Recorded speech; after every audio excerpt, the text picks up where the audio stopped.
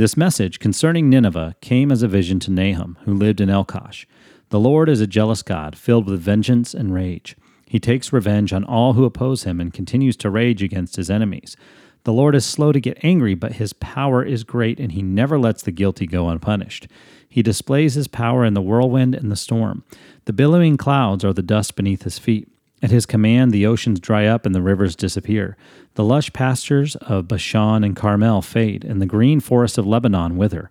In his presence, the mountains quake and the hills melt away. The earth trembles, and its people are destroyed. Who can stand before his fierce anger? Who can survive his burning fury? His rage blazes forth like fire, and the mountains crumble to dust in his presence. The Lord is good, a strong refuge when trouble comes. He is close to those who trust in him, but he will sweep away his enemies in an overwhelming flood. He will pursue his foes into the darkest of night. Nahum 1:1-8. Hey, it's Corey, and remember the story of Jonah? God called him to preach to the people of Nineveh, but Jonah refused to go, tried to run away, fell into the sea, was swallowed by a giant fish who spit Jonah onto the shore. By then, Jonah was a little more willing to go. Well, Nahum was also called to speak the truth to the people of Nineveh, which was the capital city of the Assyrian Empire. In today's verses, Nahum was making it clear that God was incredibly patient with those who refused to believe. He was just as clear that God is merciful and meets the needs of those who love him.